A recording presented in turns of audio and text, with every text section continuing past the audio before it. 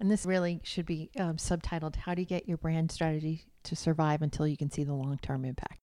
Because it takes a long time. We talked about that before. So in the short term, you want to know really that what you've invested in is getting noticed. It's registering with the intended audiences, even if it can't have a significant effect yet. So one tip I would suggest is trying to build in a behavioral response to your early creative when you launch a brand or a brand refresh, if you can. Welcome to How to Market a University, a special podcast series featuring vignettes of Dr. Teresa Flannery's book, How to Market a University. Terry Flannery has spent her entire career in higher education.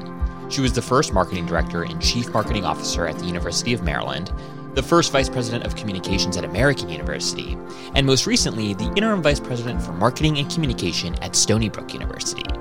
At a time of declining public support, a shrinking pipeline of traditional college-bound students, and a steady rise in tuition and discount rates, higher education leaders have never been under more pressure.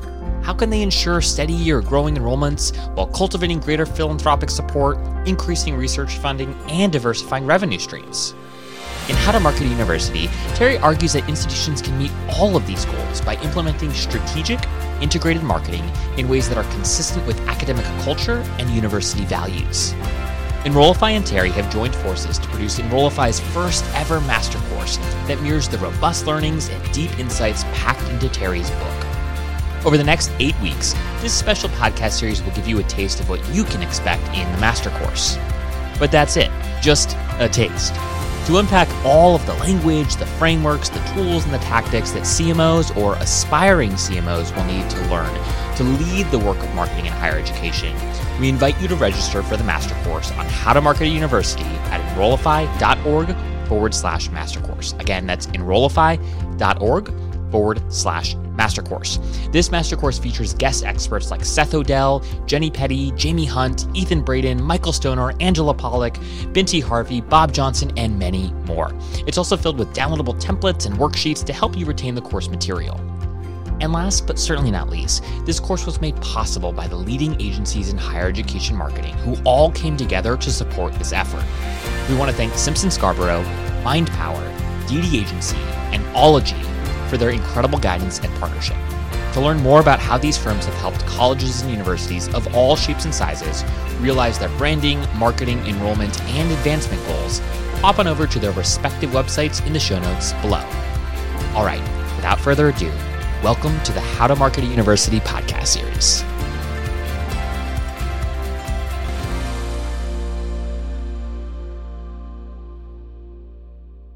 So Terry, we've spent the last several episodes, a good 6 episodes, talking about how to think through a brand strategy, how to build brand expressions, what to do and not to do when it comes to digital marketing. And once everything is in motion, it's obviously incredibly important to understand how things are performing, where we might need to adapt and improve strategies, where we might need to pivot.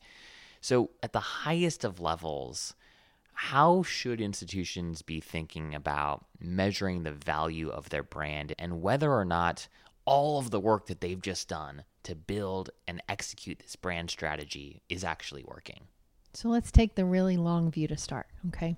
Ultimately, we should be looking at the awareness, the attitudes, and the perceptions of the most important target audiences whose engagement and support are critical to meeting institutional goals, because that's how we're going to build value, both reputation and revenue. And it's important to acknowledge that brand perceptions shift very gradually unless something really bad happens, if your institution did something that was really stupid. So measures have to focus on those perceptions that the brand strategy was aimed at, because you're not going to see more than incremental changes at first.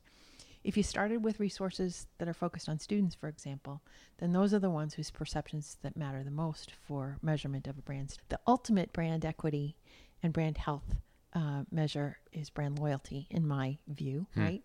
And so you're asking yourself questions to reflect, do those that you've engaged remain engaged over? Do they recommend you to others? Are they proud of their affiliation with you? Would they do it all over again? You want large majorities of your stakeholders to be unabashed promoters of your brand, not neutral, not negative.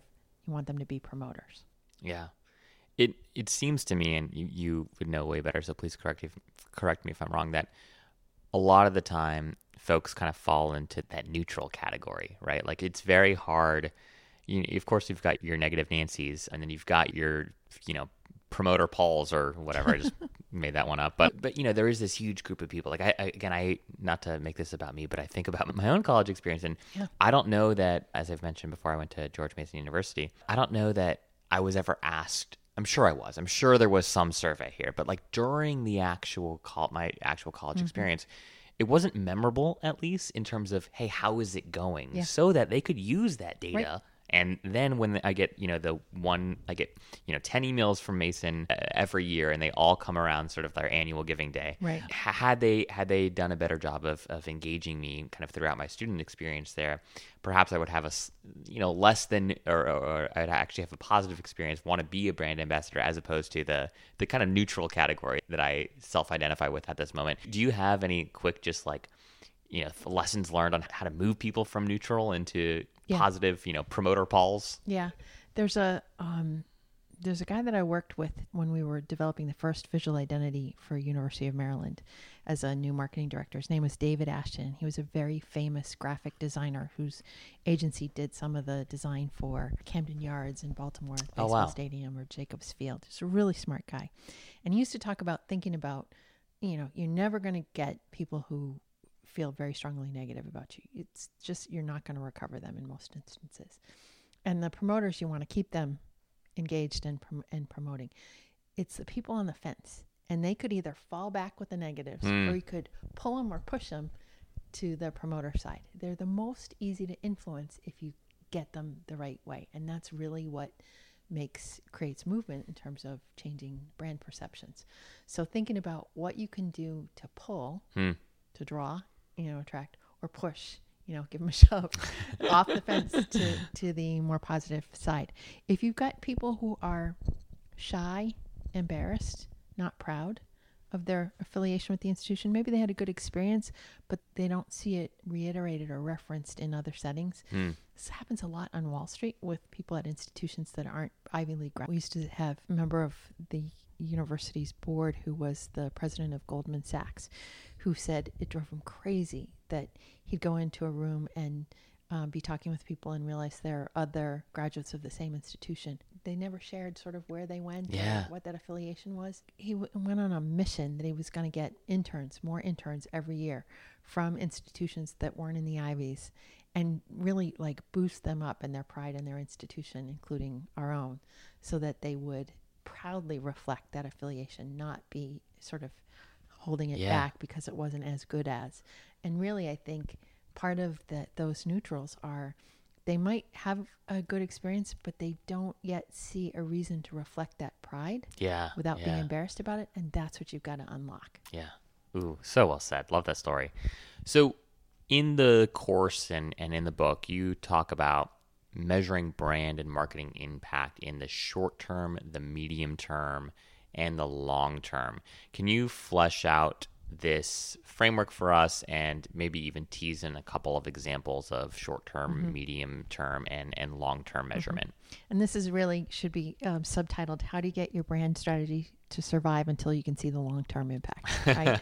Because it takes a long time. We talked about that before. So in the short term, you want to know really that what you've invested in is getting noticed. It's registering with the intended audiences, even if it can't have a significant effect yet. So one tip I would suggest is trying to build in a behavioral response to your early creative when you launch a brand or a brand refresh, if you can. So it might be driving people to a website where you can watch the traffic increase. It might be clicks on something that you've directed people to, or shares or engagements. Obviously, the digital tools make it easier to do this than it's ever been before. But it can be done in other environments. An example we have is that when we launched the Wonk campaign at American, we bought 5,000 t-shirts. We brought them to a barbecue on the first day of classes out on the quad. And we set up a tent, sort of like a concert. What t-shirts that you would see at a concert, and it had Wonk t-shirts of all types that had surfaced through the development of the brand strategy and the creative testing. So we had t-shirts for green wonks, social justice wonks, media wonks, you name it, right? We even had some blank t-shirts that had blank wonk, and we had fabric pens so people could come right in what kind of wonk they were. Could have been a dangerous choice, but it turned out to be okay. In any case, we gave away all of those t-shirts at an institution that only had maybe 7,000 undergraduates, 12,000 Wow. students total. We gave away 5,000 t-shirts in about an hour.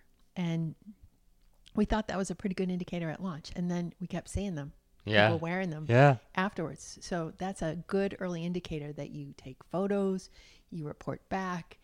That's an indicator that something is getting noticed either internally or externally. Can be very affirming for a short-term measure. In the medium term, it's really interesting. You want to watch for behaviors that are going in the right direction if the brand is starting to influence perceptions in people's heads. So that might be more leads, more applications, better yield, more visitors, greater attendance at alumni events or sporting events, a greater number of donors, you name it. You need to be thinking about where you pointed the strategy to do that, though. And you probably can't prove that the brand is the cause of those improvements. You might not even be able to test yet for changes in perceptions that would be driving those changes in behavior. But here's what's interesting. They're called proxy measures because they're standing in for something you can't yet measure yet, or you haven't measured yet. But they're the behaviors that leaders care the most about influencing, right? Yeah. If you ask the leaders, it'd be the proxy measures they want to change. It's in actuality the longer term where you can see the perceptions that are driving those behaviors to change are actually changing. So midterm, proxy measures. In the longer term, you want to repeat the questions that you asked in your original brand research and see if those were the ones that you were aiming at changing have started to change. So is there greater unaided awareness of your school when you ask audiences to name excellent colleges or universities in fill in the blank, your region? Is there a recall of the brand messages that you were trying to get to stick when you developed the brand expression? We had 95% recognition of wonk in the first year for internal audiences, which was astounding. And I think that was because it was so bold. And we did word clouds in our original brand research to ask how people describe the university, and then created word clouds in the stakeholder studies 3, 5, 8 years later. And you could literally see the change in the frequency of descriptors that were in the brand strategy. Wow. So that kind of recall is great. Now let's see what else. Would you see more alumni who recommend a prospective student? Would be another measure of kind of brand loyalty over time if you ask that question earlier in the brand strategy. So those are things that take a longer time to change. Yeah. They change incrementally, especially at first. They kind of have a snowball effect and get greater over time if things are really humming. Well, thank you for taking the time to flesh all that out. And I love that. I love those simple examples because I think it really does, I think, two things. One, it paints a picture that, as you've shared and said already, that this is long term, right? Like you're not going to see this progress overnight. And I think it's very important, as you've noted, that leadership understand this and be on board with this and whatnot. But at the same time, you can't just say, hey, wait 4 years and we'll see what happens, right? So I like these examples because it's like, hey, look, it's working. People are wearing the t-shirt, right? They've got the bumper sticker. Okay, does it have a measurable impact on enrollment if that was the goal? Too early to tell exactly, right? But some indication that there is positive momentum is very reassuring, no matter how supportive your leader is. Right, exactly. So one of the questions I'm curious about, but I know that a lot of folks wrestle with, especially in light of everything that the world has just been through over the last couple of years coming out of the pandemic, and how different schools did and didn't do at adapting to the environment that we were all thrown into very suddenly. There's this question that gets surfaced a lot in Rollify comments and subscribers writing in, which is, how might an institution know when it is time for a rebrand? Because it is this massive undertaking, as you've so eloquently described. It's very important.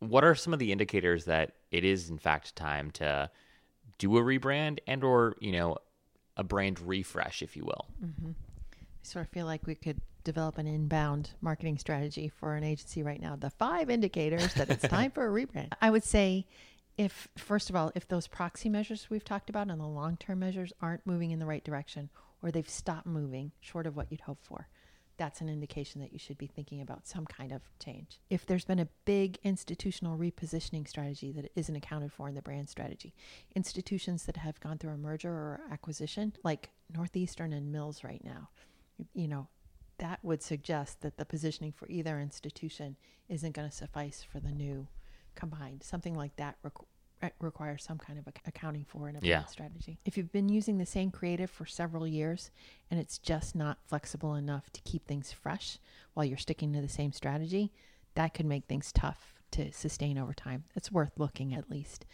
I would just say you have to be really careful to evaluate the equity that you have built in what you are using, right? And if there's a lot of value in it, don't change it dramatically. It might be okay to think about an evolution, but not a revolution. There's an example in the book of Meredith College where one of the agencies that was working with them was hearing from them that they wanted something new because the internal audiences wanted it. And then when they went out and tested, there was such strong affinity and equity for what they'd been using. The agency came back and said, it'd be a really good idea not to change this. Yeah. It wasn't even that agency's original strategy. It was somebody else's. And they said, you'd be nuts to change this. Huh. Wow. Very well said. And that's helpful. Another thing that I think folks wonder about is, and this obviously involves people beyond the central marketing team, but when might an institution know that it's time to shake up the product that they offer? And again, you're talking about higher ed, right? I am talking about higher ed. I am talking about their product portfolio might need some shaking up, whether that's programs and majors, whether that's the on-campus living experience, right? Whatever it might be. In the ideal world where marketing is more involved in all of the P's, not just the promotional P, how can marketers do a better job, or what things should they be aware of with respect to when it might be when it might be time, to change some of the core offerings of the institution?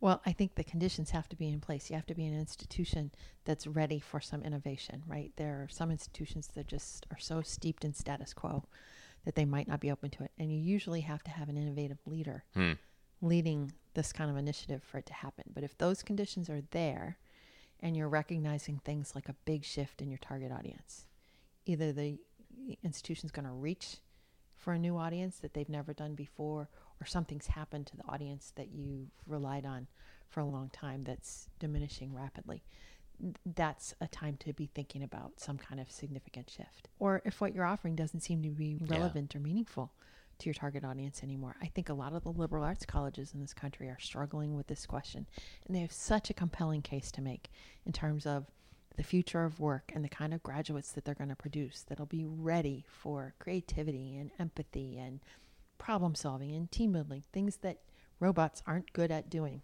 and AI can't account for yet.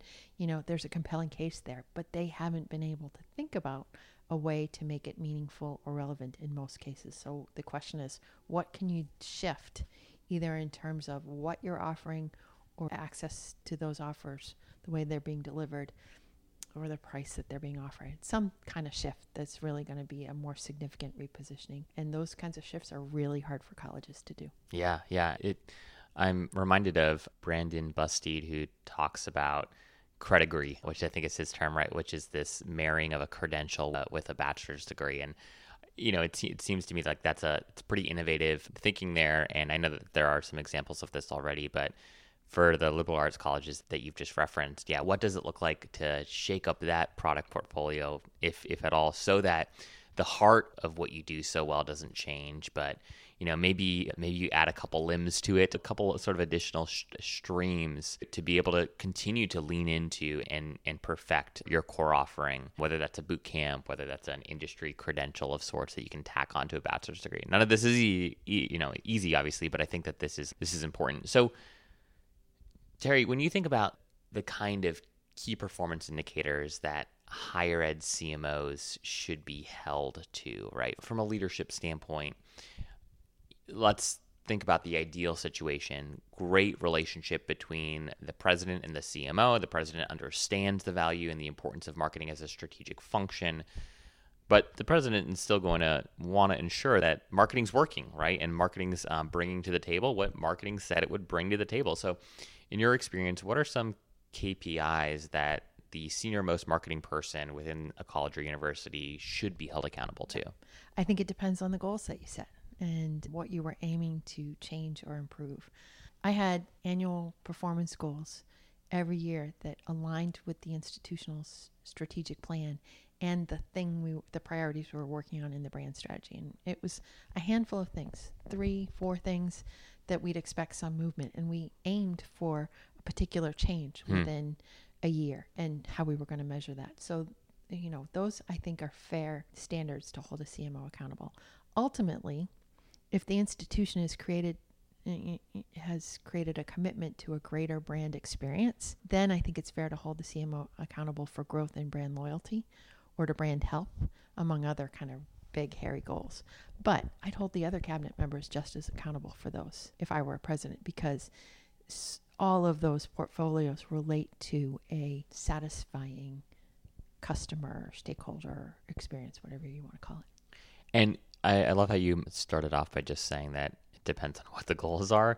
Who, in an ideal situation, how are these goals discerned? So obviously at the cabinet, but are there specifically to the role that marketing will play? Who should be in that conversation? Is this just the president and the CMO? Are there other folks that you think should be in that conversation to ensure that these goals are understood, are mutually shared, and then ultimately, delivered? Yeah, I compare them to advancement goals or enrollment goals. They are still institutional goals, right? So they might be developed at first between the president and the CMO, the marketing goals, but they ought to be shared more widely, first with colleague cabinet members, certainly with team, so that they can cascade their performance goals from what you're ultimately accountable for. That's how you get kind of some steam behind those goals that you set. I think the marketing task force should be fully involved in tracking, sort of with a dashboard, how things are going related to those things. And you should be reporting to the campus. If they're strategic goals, you should be reporting to the campus, on a periodic basis as well.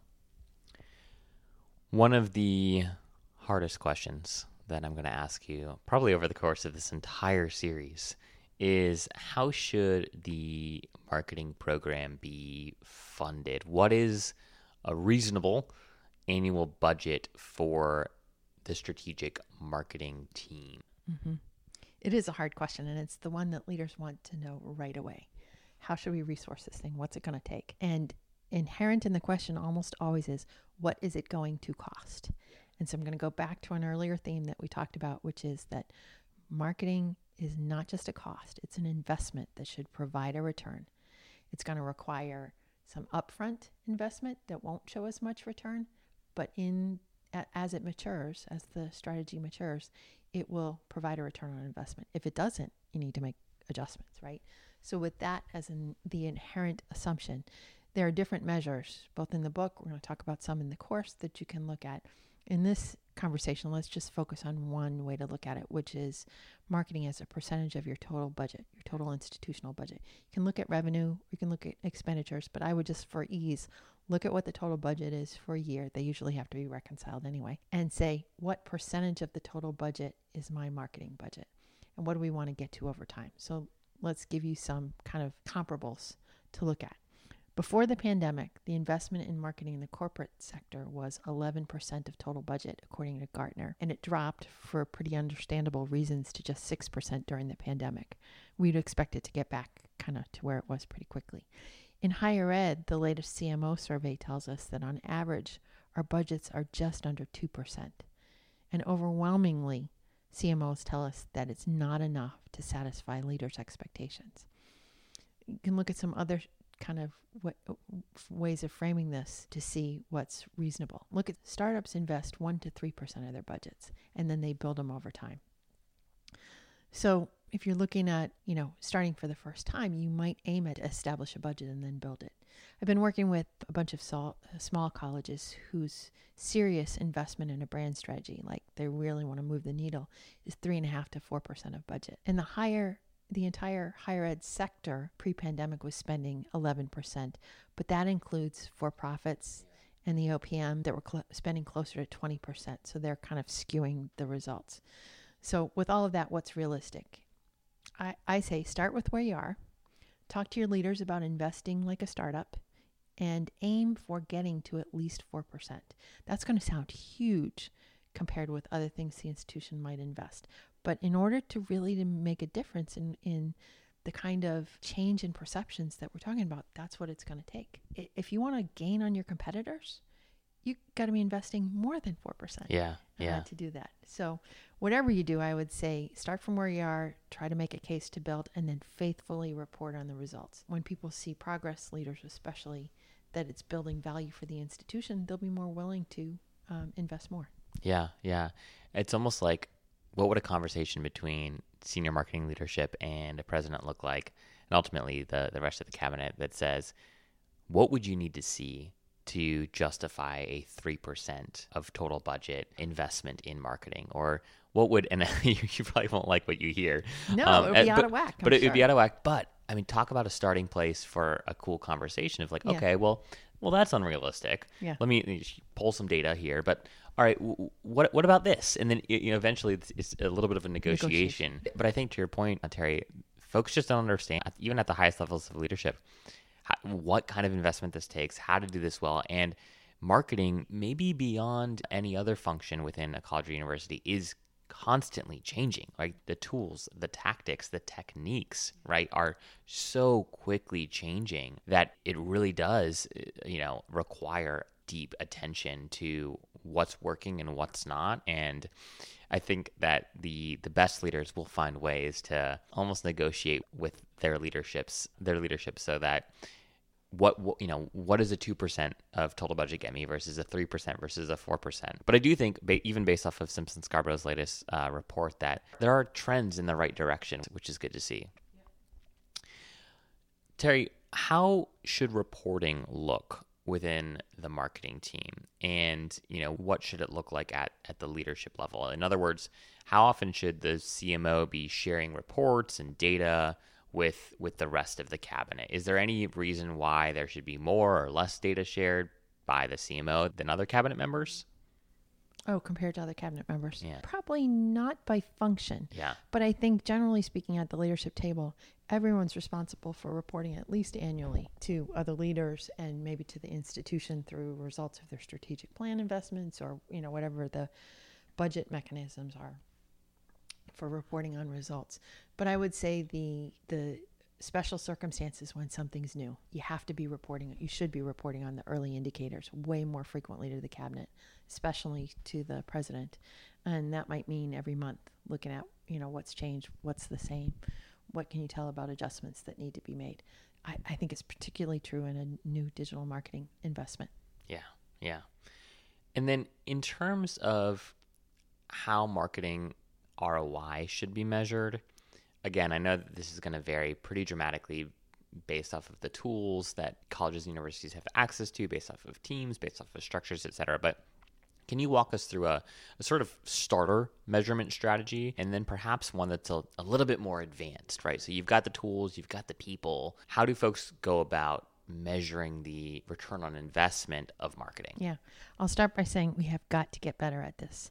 If we're going to make the case that marketing is an investment, not just a cost, then we have to be able to measure it. And the only way to get better at it is to start. So let's talk about a simple one as a starter. Good place to begin might be looking at the cost of acquisition for a particular investment. So if you made a digital ad buy and the goal was to generate leads, take the total leads divided by the total investment, and you've got a cost per lead.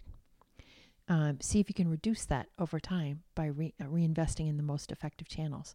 And then a lower cost per lead is a greater return on investment. So it's still a relative measure. It's not like we invested this and we got that back. Yeah. It's saying we've gotten more cost effective at that, and that's a better use of our investment. And you could really do this for any new marketing investment. A more advanced measure would be to estimate the net revenue for a segment of students after you've accounted for financial aid and tuition discounting. And you'd compare the net revenue for the year to the year before you started a marketing investment. Okay? And you would want to compare the change in net revenue to what you invested in marketing. And that's your ROI. It sounds relatively easy to do. It's not, because of the units involved, the way that the data is aggregated, and you're going to need the help of CFO, the enrollment team, others to gather this data and to do it. But even if it's estimates, if you follow the same methodology every year, you can track relative to what you've done the previous year, whether you're doing better or worse. Yeah. My last question for you, Terry, is do you have an example or two or a school you would just want to call out that either personally or anecdotally is doing a really good job at measuring marketing impact and marketing ROI? Yeah, I don't know of great examples of ROI yet. I keep looking for them. I think we're very immature in that regard. And if folks have examples, please send them to me at HighRedWonk on Twitter. I'd love to see what you've got and reach out to me. But I would say, overall, in terms of measuring brand health and regular progress on the brand strategy, I think I mentioned this in another series. Bucknell is doing a really good job of this. They started by setting the baseline in exactly the way that we've described about what they wanted to change. And then they've faithfully measured and reported that. And they do it at pretty regular intervals, more frequently than most of us are used to seeing. And now they're tackling the question of brand health on brand strength, which I think is really powerful as well. Wonderful. Well, folks, this is episode 7 of the How to Market a University podcast series. As I've mentioned before, if you've been following along with us since the beginning, you're tired of hearing me say this, but if you haven't done so already, head on over to enrollify.org/master course and register for Terry Flannery's course on how to market a university. Terry, thank you so much for your time, your thought leadership, everything that you're bringing to the industry. Every time we sit down to talk, I just learn a lot. So it's Me fun. too.